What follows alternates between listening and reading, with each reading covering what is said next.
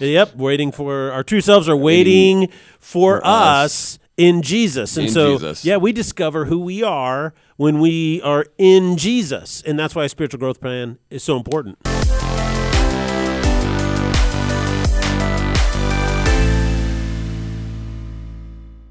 Ladies and gentlemen, the Salty Pastor is here. Our mission is to give you all the tools you need to grow a powerful and dynamic faith. What you believe is one of the most important things about you. When you know what you believe, why you believe it, then your faith can really grow strong and powerful. My name is Jesse Mayer. I'll be your host, and let's welcome our guide, our coach, our sage, and our all-around good guy, our very own Salty Pastor, Dr. Douglas Peak. Welcome. Boy, I'm excited about this new series, and it's really going to be good.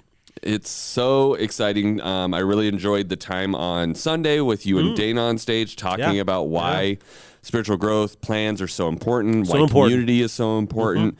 We want to start this new year off strong, get back on track to living and becoming the person Jesus is growing us to be. Absolutely. Remembering C.S. Lewis, he said, our true selves are waiting for us in him. Yes, and that's right. a capital H him, right? Yep, waiting for our true selves are waiting for us in Jesus. And Jesus. We discover who we are when we are in Jesus. And that's why a spiritual growth plan is so important. We need to awaken and refocus that ambition to become who we're meant to be. Yes. And become them through Jesus and in Jesus, right? Yeah, so we're going to start 2022 with a study of the book of James. The purpose of this study is to help you develop your own spiritual growth plan. In other words, you need to kind of take some intentional steps to discover that true you, the real you that is waiting for you in Jesus. And so it's not about making resolutions. It's not about dreaming of a new you. It's about routines. Pastor Harv introduced us to a book called Atomic Habits last year. He started this year off saying that the good life is not about resolutions, it's about routines. Routines are the things that are going to really help you become and discover who you are in Christ. It's the habits that produce the greatest change in our lives. So last week we did an introduction to the book of James. Let's jump into the first chapter. Let me read the opening verses of chapter 1. Okay. So James, a bondservant of God and of the Lord Jesus Christ, to the 12 tribes who are dispersed abroad, greetings. Consider it all joy, my brothers and sisters, when you encounter various trials, knowing that the testing of your faith produces endurance. And let endurance have its perfect result, so that you may be perfect and complete, lacking in nothing. But if any of you lacks wisdom, let him ask of God, who gives to all generously and without reproach, it will be given to him. But he must ask in faith without any doubting, for the one who doubts is like the surf of the sea, driven and tossed by the wind. For that person ought not to expect that he will receive anything from the Lord, being a double-minded man, unstable in all his ways. Well, there's the word of the Lord by the way of James. So one of the things we do is we challenge everybody to read the book of James as many days as possible. So if you can do it for 3 to 5 days a week throughout our entire 6-week series. And the reason why is because these words are power-packed with truth. And if you hear them just once, you can kind of brush over them and miss their powerful influence in your life.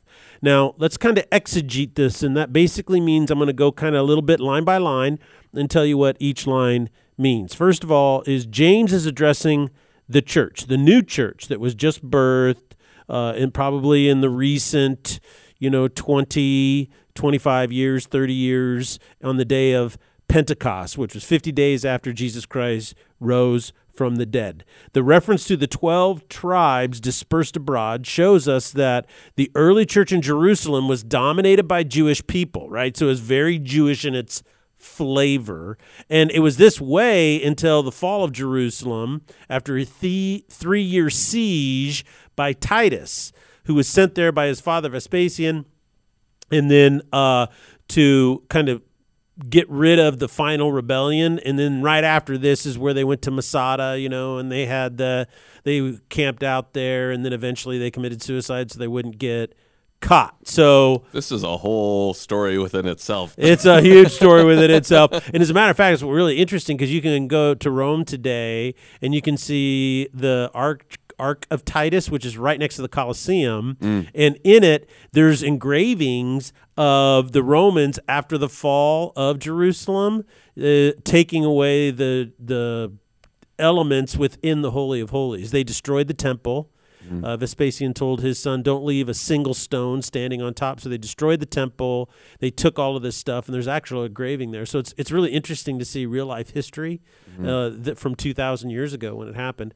But but prior to that, it's really important to understand is that there was a great persecution.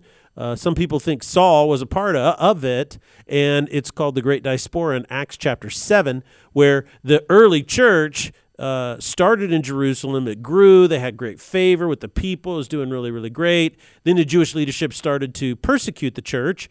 And as we know, Saul, who became Paul, was very aggressive. And so what happened is all of these people who were at Jerusalem left and went home, right? Went back to where they were from. And so that's called the Great Diaspora. And this church was very influential because in Acts chapter 15, this is where Paul and Barnabas met with the apostles, okay, for the very first council. And in Acts 15, they talked about how do we adopt the Gentiles into the faith? Are we going to require them to convert to Judaism or not? And the conclusion was, no, we are not going to do that. So after the diaspora, we think after this council, James writes his book to this early church. He says this is to the 12 tribes, so meaning to the church, right? And this was this notion in their mind that the church had become the new nation of Israel, right? So, and of course, to Jewish people, that was a really big deal. We don't see that as Gentiles as such a big deal, but back then it was a really big deal. And the first thing he does is he says the number one thing is that life is difficult, all right? It's hard.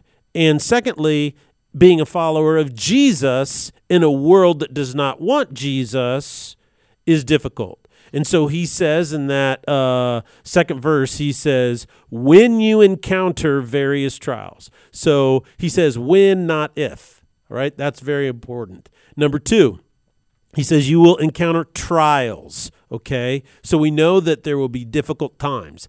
Life is going to be difficult, and following Jesus on top of that is going to be difficult. And then he says you're going to encounter. The word encounter is really fascinating because what it does is it's saying is that as you live, as you go through each day, guess what? You're going to encounter trials, okay? They pop up unexpectedly. Right? No one gets up and says, well, I think today I'm going to go and there's going to be a fire. I'm going to have a dumpster fire at my place of work, or there's going to be this. You never know. You're going to encounter it. And it happens in your daily routine, your daily life as you are moving through your week or day or month. You're going to have trials. And so he says then that they are various. Okay, so they come in all shapes and sizes. You can have low intensity trials. You can have high intensity. You can have low stress. You can have big stress. They can be a trial within yourself. It can be a temptation, or it can be a difficulty or a struggle or a conviction, or it could be a trial or a various trial in the relationships, your circle of closest relationships. If you're married with your spouse, or if you're not, with a significant person that you're dating, or it could be with your boss. It could be at work or at a career orientation. It could be a transition. It could be in your health. You could get something. You get COVID. So in other words, we don't know what the trials are. They happen through our daily living, and guess what? They are various of all kinds. So the reason you need a spiritual growth plan, I think he starts off right up front, is because your life will encounter all kinds of various trials. So when we think about how and why our personal growth in our life happens the way it is, yes, we're basically preparing ourselves for life. For life. Right? We're strengthening ourselves for whatever we're going to face. I've noticed when I face difficulties or I'm struggling in life, I move through them quickly when I expect them to happen. It's when you don't expect them that you kind of linger there, and it kind of turns into a lot of self-pity, and things are really hard, and you freeze up. Yeah, and you freeze, and you just don't know what to do, and you get stuck. But when you're like, okay, I know that, this potential thing is coming up. Okay, and I kind of have a mindset of how I'm going to deal with it. And pilot training is really focusing on that. They teach you to fly the plane, right? And then your CFI, your certified flight instructor, is constantly making things go wrong. And the reason why is they're trying to get you to expect it. Right. So that, because if you're flying, when something goes wrong, your first reaction is, I'm dead. Right. Panic. It's panic. And so what James is doing is he's saying, I'm going to prepare you for this. A spiritual growth plan is critical to preparing you for everything you're going to face in life, so that when it happens, you don't panic, or you don't freeze, or you don't become, like, I don't know what to do. So James is giving us a massive gift, teaching us not to only expect difficulties in life, but how to prepare for them. He says, look, if anyone lacks wisdom, notice how that next verse, he says, look, the difficult times will produce perseverance, and perseverance or endurance will make you mature and complete, not lacking anything. And then he immediately says, but if any of you lacks wisdom. Now, why does he make this transition? Like, well, I thought endurance, produces maturity, so I'm complete, not lacking anything. But if you lack wisdom, so notice what he's doing is he's saying is that just because you go through stuff doesn't necessarily mean you become a better person. Or wise. Yeah, or wise. And that is because you can have the wrong attitude. Some people go through things and they become bitter. Right. They don't become better. Some people go through problems and difficulties and they don't learn anything from them at all. And so he's saying and the reason why is, notice what he says, if you lack wisdom, ask, and God who gives freely and without reproach, meaning that he's not going to, well, you didn't earn it, you can't have it. Right. And so what he's really doing is he's not trying to say that wisdom is this sentient gift that is held in a spiritual realm, and then God divvies it up, like treats. That's not what he's saying. What he's saying is that we discover wisdom because wisdom is perspective. It's seeing what is happening in true reality. And so the only way we'll ever know true reality is by knowing God. So we ask God, what's really going on? What's really happening here in this situation? And when you ask, give me wisdom about this situation, when that happens, you move, as you said, out of panic or being frozen into this area of growth and wisdom so much more quickly. And so that's what's really, really important to understand, is that God knows the reality, the true reality of the world in which we live. Therefore, he understands and can share and give us perspective on everything that's actually happening to us. And that's important to note. So what's this meaning? What's the meaning of this phrase? Let me look at it again. But he must ask in faith without any doubting. For the one who doubts is like the surf of the sea, driven and tossed by the wind. That's a bit of an odd phrase, Pastor. Well, we not only ask God for wisdom because we're trying to see the situation from God's perspective, correct? But it's how we ask. So he's saying if you ask in doubt, what he's saying is that you'll never see it from God's perspective. So you don't have a trust, number one, that God will show you it from his perspective, or you don't believe in the reality of God. He says, so if a person is in doubt, they're actually saying, I don't believe God really knows, okay? Or God wouldn't tell me even if he did. So the old adage, when you straddle the fence, you only get splinters in one place.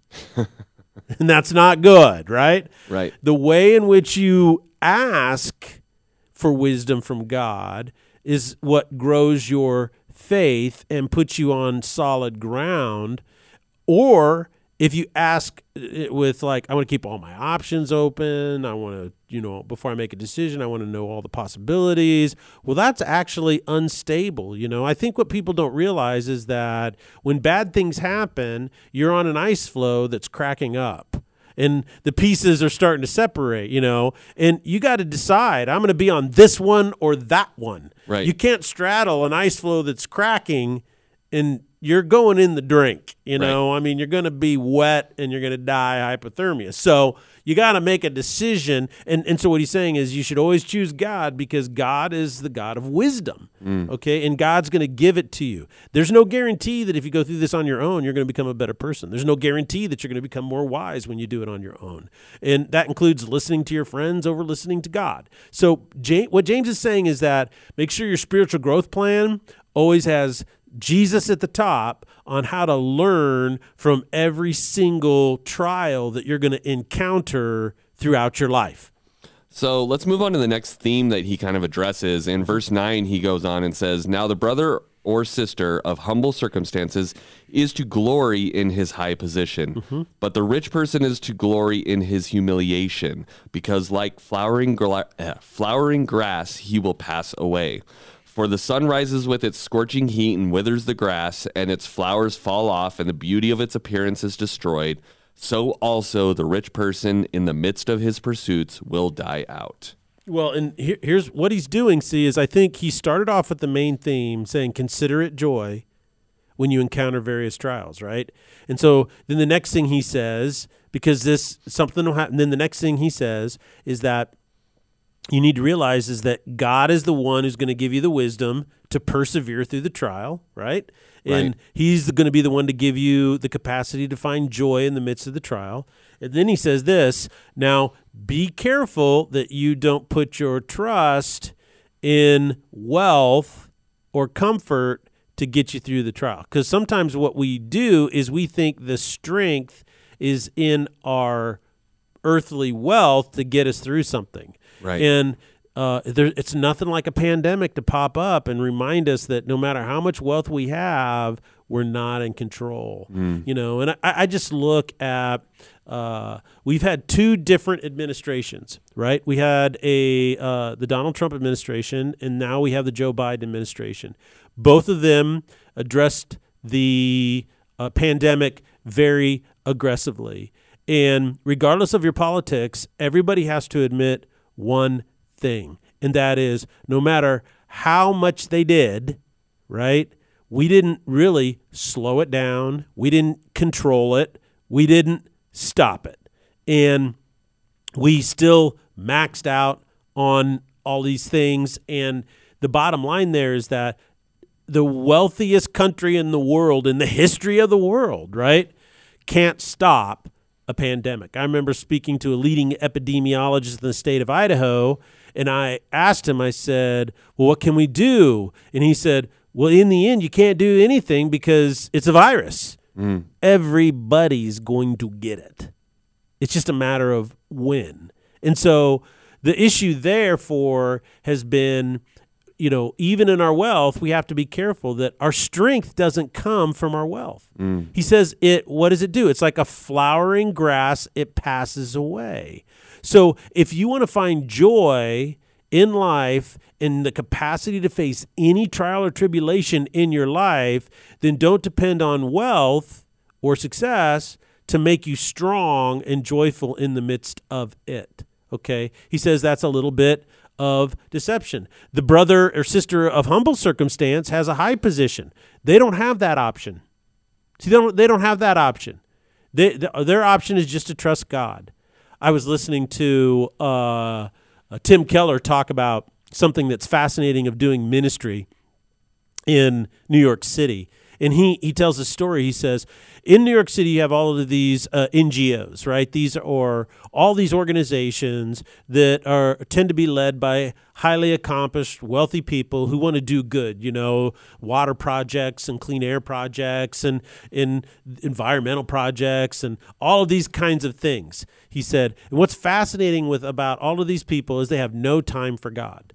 He goes, these people on a Sunday morning are at brunch, building relationships. He says, but the people who work in those offices, the people who clean those offices, the people that clean the streets, he goes, those people fill up the churches on weekends and sing praises to God.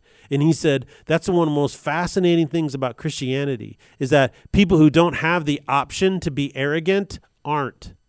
And he said, so if you have the option to be that way, the key is, how do I not become that?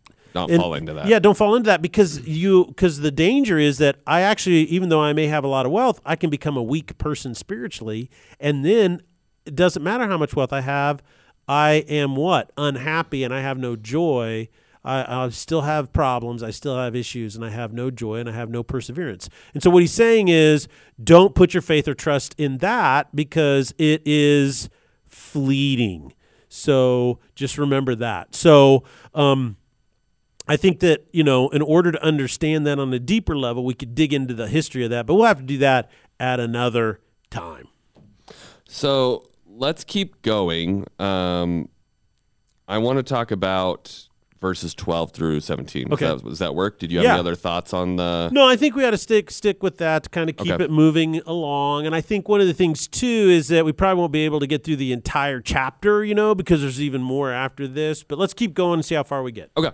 So verse 12 continues on and says, "Blessed is a man who perseveres under trial, for once he has been approved, he will receive the crown of life, which the Lord has promised to those who love him. No one is to say when he is tempted, I am being tempted by God. For God cannot be tempted by evil, and he does not tempt anyone. But each one is tempted when he is carried away and enticed by his own lust. Then when lust has conceived, it gives birth to sin, and sin, when it has run its course, brings forth death. Do not be deceived, my beloved brothers and sisters. Every good thing given and every perfect gift is from above, coming down from the Father of lights, with whom there is no variation or shifting shadow. In the exercise of his will, he gave us birth by the word of truth, so that we would be a kind of first fruits among his creatures." Now, here's why a personal spiritual growth plan is so important, because first, it prepares you for the difficulties in life that you face, and second, it helps you determine where your strength comes from, Jesus, not wealth. And then finally, it clarifies what is actually happening in the world. And so this is really, really important because it's our expectations of God that are false that create so many problems in our life. And he says, "Blessed is the man who perseveres under trial, because he has been approved." Well, what are you persevering for? Now, we tend to interpret that as, well, bad things happened and I survived. I had cancer and now I'm in remission, right? I went through a divorce, but now I'm fine, right? But this passage of Scripture is not referencing that. It's not referencing a healing from what he's referencing is your faith, right? So if you persevere under a trial and your faith remains intact, that's what it means to be approved by God, and you receive the crown of life which the Lord has promised. And we see this theme crop up with Paul all the time when he says, I fought the fight, I ran the race, and I finished, and so now the crown of life is waiting for me. And so, see, what he's talking about is persevering under trial in a way that you maintain your faith, that strengthens you, and you gain more wisdom. So the number one way in which we tend to not grow in faith or maintain our faith or grow in wisdom is we blame God for the trial. There's many people who think they're committed followers of Jesus who get cancer and say, why did God give me cancer? Right. And, I have this temptation. Why is God allowing me to be tempted? Right? And so what James is saying here is that, look, God doesn't tempt you at all, okay? Because he's not tempted by evil. And the other implication of this is that God does not exacerbate evil. God does not tempt people, and he doesn't put evil into their lives, okay?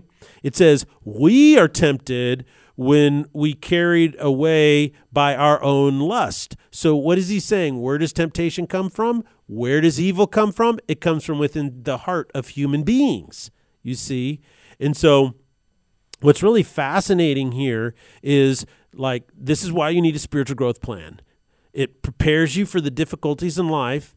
It helps you determine where your strength comes from to get through the difficulties, and it clarifies what is happening. Instead of blaming God, you blame evil. You know, I went and I met with a family many years ago, and they had a young child, who was diagnosed with a massive glioblastoma, which is a brain tumor. And it was in the worst spot ever, and they were going to try to mediate this. And so I went and talked to them, and they were the sibling, of this young child was like, well, why did God give her? I said, God didn't give her this. Cancer is evil. Cancer is evil. I said, God doesn't do evil. Satan does evil. So we're going to pray against the evil of Satan. We're going to pray against the cancer. And you could see that young sibling's mind shift, right, to a totally different perspective, and like, oh. And so I think this is really, really important. And I've done a lot of funerals over the years where someone dies tragically in a car wreck, or a young child gets cancer and dies, or, when children die, babies die. Oh, it's so hard. It's so difficult. And the one thing I always tell the family in counseling is I say, let's just remember, let's not say God took your child away. Okay? Don't say that, because little kids don't understand that, right? They think, oh, well, God took them. This is God's fault. Right. What you should say is that evil, we live in an evil world, and evil kills people, evil destroys people, evil taints people, and sometimes evil touches us, and that's why tragic things happen, is because of evil is in the world.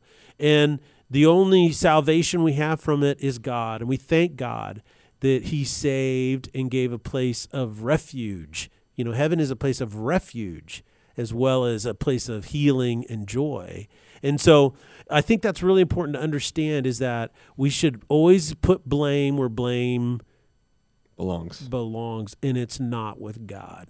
It's with Satan. It's with evil, okay? And that's what he's talking about here. God's not tempting you. God's not putting evil in your life. You're doing fine on your own.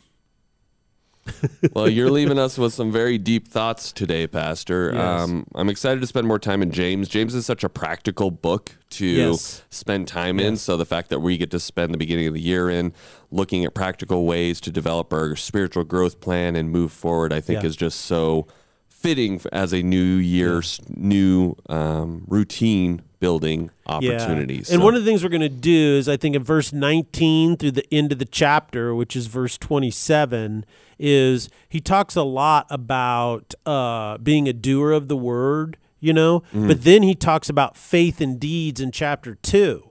And those are both really linked closely. And so I think it's really important to talk about, kind of to keep them together. So we'll do that. Cool. Well, thank you guys so much for joining us today. We are going to pick up and talk about the practical applications of what we've just read today on Thursday, and we hope that you'll join us here on the Salty Pastor Podcast.